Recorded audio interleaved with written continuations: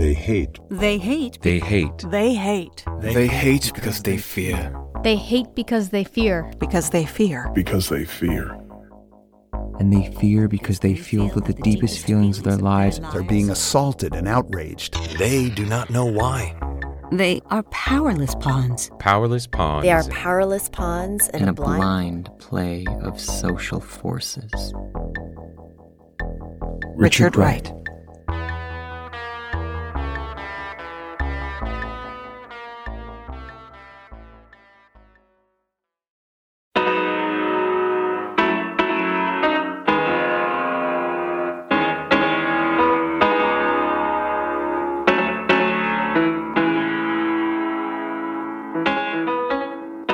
From Mauhaus Productions, A Blind Play of Social Forces. Episode 9, Best Laid Schemes.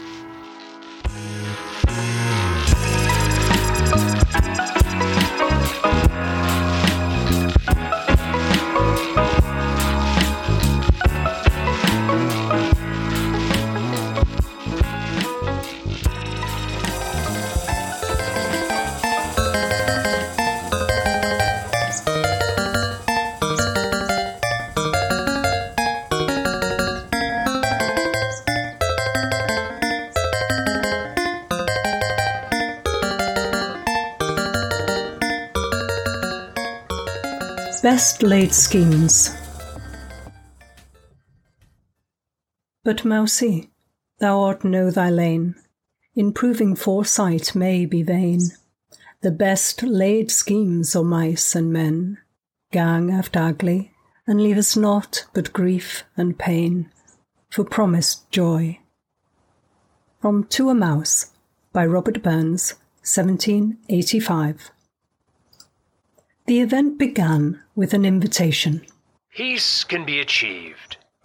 You can be the change you wish to see. You are cordially invited to the first annual Predator-Prey Summit, to be held at the private meeting room of the Central Park Boathouse at 4:30 p.m. Saturday, July 14th, 2023. No RSVP required. Punctuality is appreciated. Peace. Thought Lion. Change. Who had sent this? And how did he know what Lion had been thinking? Were there others like him, others who longed for change, who yearned for a new world order? He was intrigued. Before Gazelle entered the meeting room, she knew who was inside. She knew that overpowering stench of urine and undigested meat. She had come for a reason, though, and she would not be deterred. She held her breath and forced her rear legs to move her over the threshold. Lion was not alone. Beside him, yellowish white and enormous, was Polar Bear, grinning and moving a small, beribboned box about in her paw. The floor to her left seemed to shift, and she looked down to see Crocodile climbing up to a seated position at the end of the table where a bouquet of red roses rested. Was this an ambush? Was Gazelle to be disemboweled by this brute squad? She twitched, stepped back, and jerked her head to turn. As she did so, she spotted a small ringed seal sidling up to a pelican. She blinked. Wait! Roared Lion. His roar engaged Gazelle's bladder, which emptied onto the floor.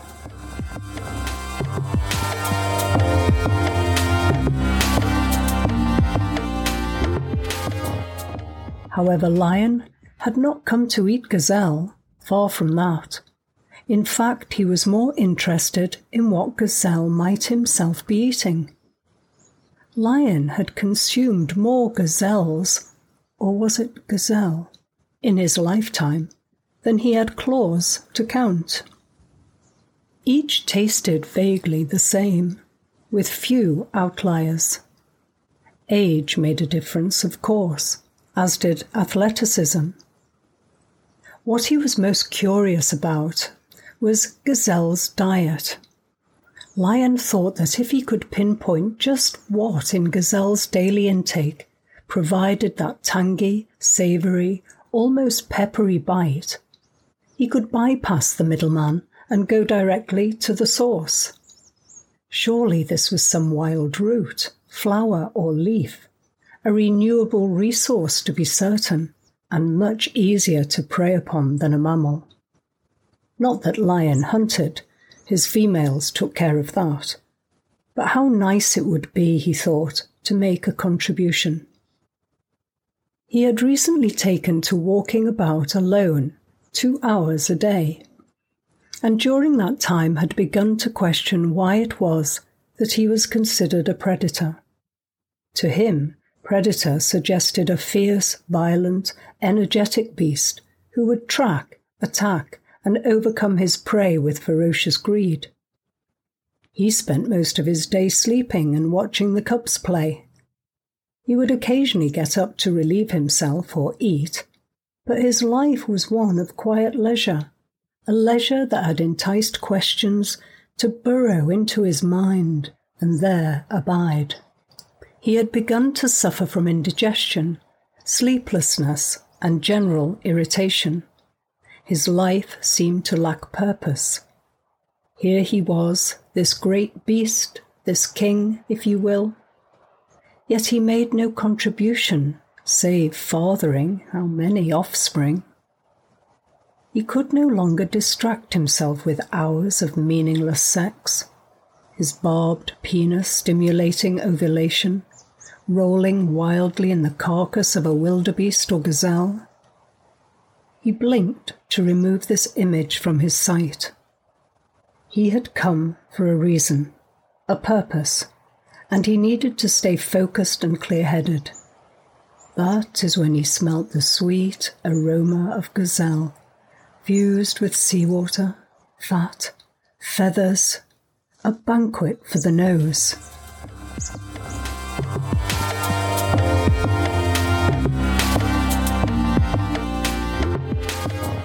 Seal sensed Gazelle's distress. "Do not fear, Eudorcus Thomsoni.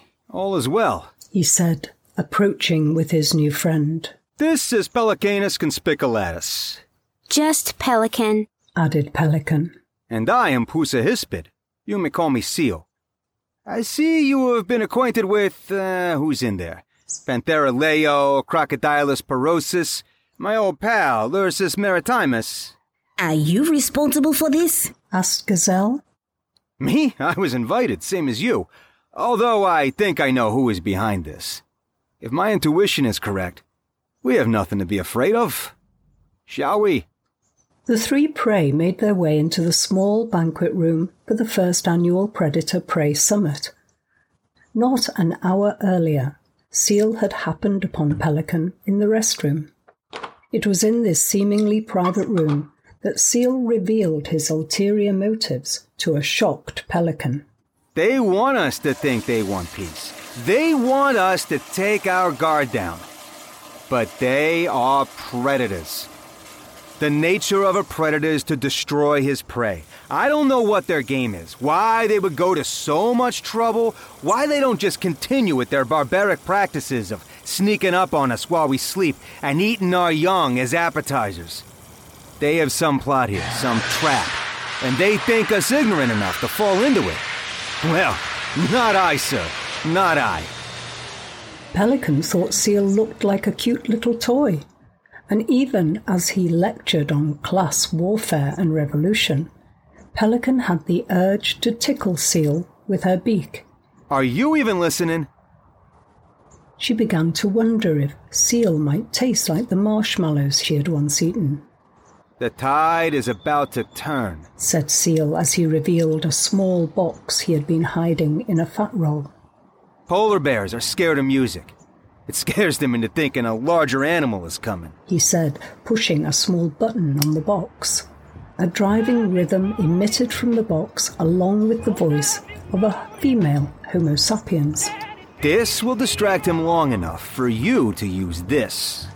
And he pulled from his fur a small wand with a blade on the end of it. "It's a switchblade. Clench it in your beak, apply pressure to release the blade, and use it as they use their incisors. A knife? asked Pelican. This is your plan. A knife. What more? You'll see. I have this all planned out. They don't think we think, but we think. Did you know the Intuit names for warriors all come from variations on the word bear? Bear. Some warrior. No more, Nanook. Seal had worked himself into a dangerously overconfident state, and he was not finished. They fancy themselves the Uber tier. All we need is the will, and we can have the power. Do you think the strongest among the Homo sapiens rules their world? Nor shall it be for ours. Arm yourself, Pelicanus conspiculatus. Pelican was not convinced, but had become quite afraid of the furry white zealot, so he hid the knife in his gullah pouch and followed Seal to the conference room of the Central Park Boathouse, where the revolution would ostensibly begin. As they neared the room, they saw a shaking and urinating gazelle attempting to back away to safety. Do not fear, Eudorcus Thomsoni. All is well, announced Seal.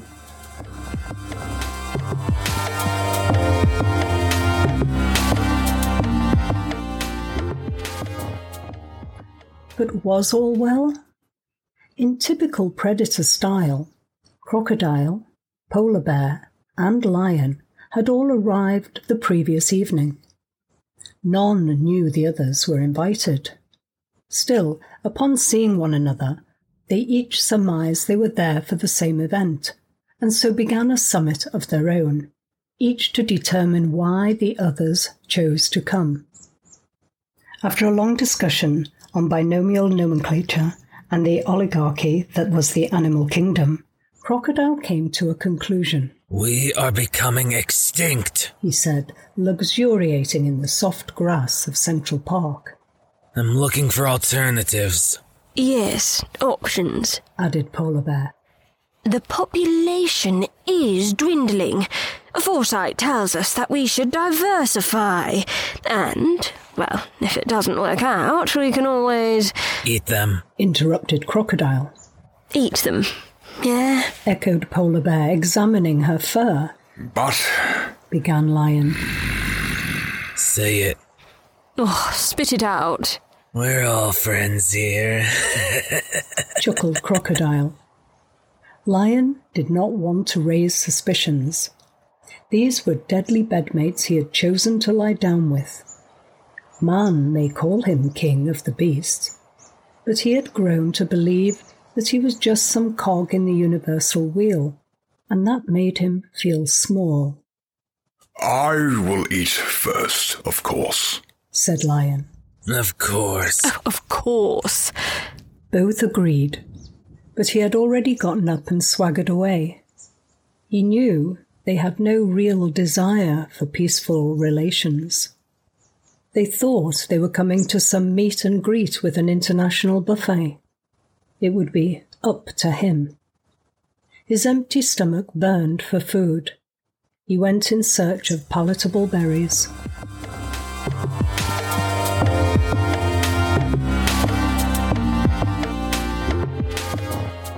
Gazelle had wondered what kind of grasses and leaves would be available. She had been curious about her American relatives and considered herself lucky to travel abroad. Food was a secondary concern for Gazelle, though. Her objective was to be a pioneer in a theory she had contemplated called the New Normal. She was eager for a paradigm shift. All her life, she had been pursued by tigers and lions. She too had fallen victim to what she called the prey mentality. She had a sense, though, that this dynamic could change. One day, she heard herself say aloud to her herd. One day, the wolf also shall dwell with the lamb, and the leopard shall lie down with the kid, and the calf and the young lion and the fatling together, and a little child shall lead them. She couldn't remember where she had heard this, but it stuck with her. When she repeated it, The response was what she expected. The day that man leads us anywhere but certain death, I will mate with a lion.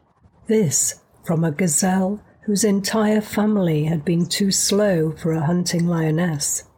The herd dispersed, and Gazelle did not share her thoughts anymore. Then one day, an invitation arrived.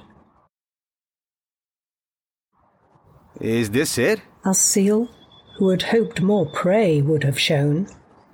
This is all who received an invitation? His bravery was draining as he counted the ratio of predators to prey in the room. He spotted a shiny fork on the table and made his way closer to it. We could wait, suggested Crocodile. I hear alligator may arrive. We can start, said Pelican, who looked to Lion. They all looked to Lion. Peace can be achieved. At least someone believes so. I would ask if our host is among us, but based upon your looks, I do not think that is necessary. Our numbers are dwindling. He turned to Polar Bear, who had moved in behind Seal with her small gift box. All of us. We can scarcely afford to continue like this. I propose, as I believe my predatory brethren would, a moratorium on traditional predator-prey relations. You mean you'll stop eating us? Asked Seal, who had meant for the question to come out with some fire, but instead sounded frightened, and he realized he must look terrified. He put his flipper on the table next to the fork. Exactly. In exchange, you will assist us with procuring alternative fuel sources. He glared at Crocodile, now crushing the stems of the roses in his reptilian claw. Oh, but if we show you what we eat, won't you just eat all our food? His courage returning, he grabbed the fork. We could just... But Polar Bear was interrupted by Lion. I'm sure you'll agree there are far fewer of us than there are of you. Lion has a point, added Gazelle, her bravery rising. Continue, please. I have been feeling lately that we need a new normal, said Lion, handing a cup of tea to his new friend. Seal's eyes widened. That tea was not meant for Gazelle. Yes, a new normal, cheered Gazelle, who seemed to have found in Lion a soulmate. A paradigm shift. Yes, bellowed Gazelle, whose excited haunches unintentionally lifted her into the air. Her quick movements frightened Seal, who knocked the pocket radio to the floor, turning it on. Time is tyrannical. Super mechanical. The blaring music alarmed Polar Bear, who tossed the gift box of polar cod into the air. As the cod rained down on Seal, he ordered Pelican. Attack! At the same time, he threw the fork spear-like in the direction of no animal in particular. It hit the wall and clattered to the floor. Pelican tried to escape, but was caught handily in the crushing jaws of Crocodile. Seal retreated into the 12-inch long, flesh-tearing paws of his arch-nemesis. Polar Bear deftly removed his head as Crocodile pinkened Pelican's white feathers with her own life-giving blood. At this point, both predators were too distracted to observe the awkward tension between Lion and Gazelle. Gazelle began. Do you know the African proverb? Every morning in Africa, a gazelle wakes up and it knows that it must run faster than the fastest lion or it will be killed. Every morning, a lion wakes up and knows that it must run faster than the slowest gazelle or it will starve to death. It doesn't matter whether you are the lion or the gazelle. When the sun comes up, you better start running. I think I might have heard that. I thought we could change that. As did I. But we can't. Not today. So I should start running? She asked, hoping Lion would say no. Yes, said Lion. But before Gazelle could turn to run, Lion was on her, tearing open her throat like ripping through wet paper. The roar that followed was so impulsive and concussive it startled even him.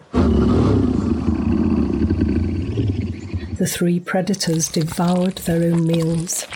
In the midst of the carnage, Lion noticed a tear stream down Crocodile's face. Are you? A flake of bone, he said, teeth dripping with Pelican's innards. Did you think I was... Lion looked down and picked at the fur between his claws. Watching from a closed-circuit television, the field mouse cringed. Well, that was fast. No, don't be disappointed, said Man. This was bound to happen. Predators are predators and prey are prey. So bloody. I've seen worse.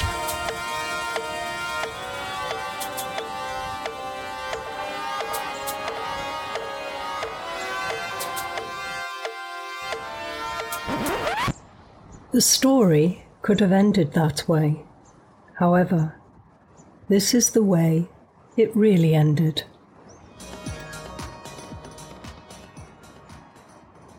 Must run faster than the slowest gazelle or it will starve to death. It doesn't matter whether you are the lion or the gazelle. When the sun comes up, you better start running. I think I might have heard that. I thought we could change that. As did I. But we can't. You better start running. As two of his predatory brethren devoured their meals, Lion nodded in the direction of the door. Gazelle flitted her tail and leapt over the carnage. Crocodile looked up from his feast, and Lion caught his eye. As he stepped between Crocodile and the rapidly fleeing Gazelle, Lion noticed a tear stream down Crocodile's face. Are you? A flake of bone, he said, teeth dripping with Pelican's innards. Did you think I was... Feathers. I always choke on the feathers. Crocodile's eyes faded behind his nictitating membranes. Lion looked down and licked blood spatter from his paw. Fish, he surmised. Salt water. He licked the floor. They're predators too. He imagined graceful gazelle, belly full of buttery grasses and spicy leaves. He ran his tongue over an incisor and thought of home. Watching from a closed-circuit television, the field mouse cringed. Pay up. Huh. I can't believe it, said Man. I thought predators were predators and prey were prey. It's in your nature to think that. I just let him go like that. Still, did you see that seal? Backed right into oblivion. White on white and then red all over. Now, there's a joke in there somewhere. You enjoy this too much. It's nothing on TV. Hey, how'd you know the lion would, I knew a lion once. They're not as predictable as you'd think. Oh, not like me, you mean? You said it, not I.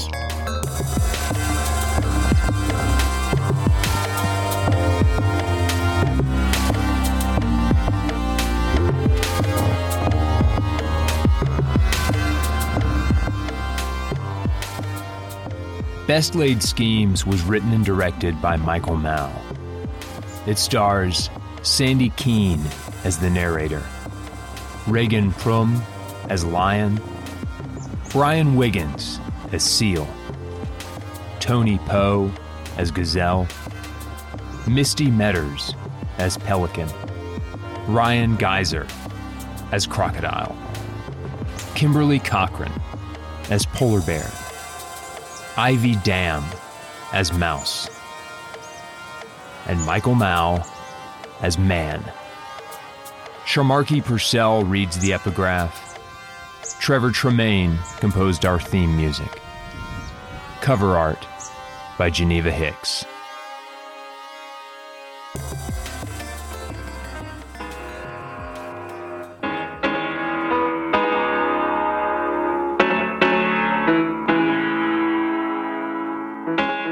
And with that, we wrap up our first season of A Blind Play of Social Forces.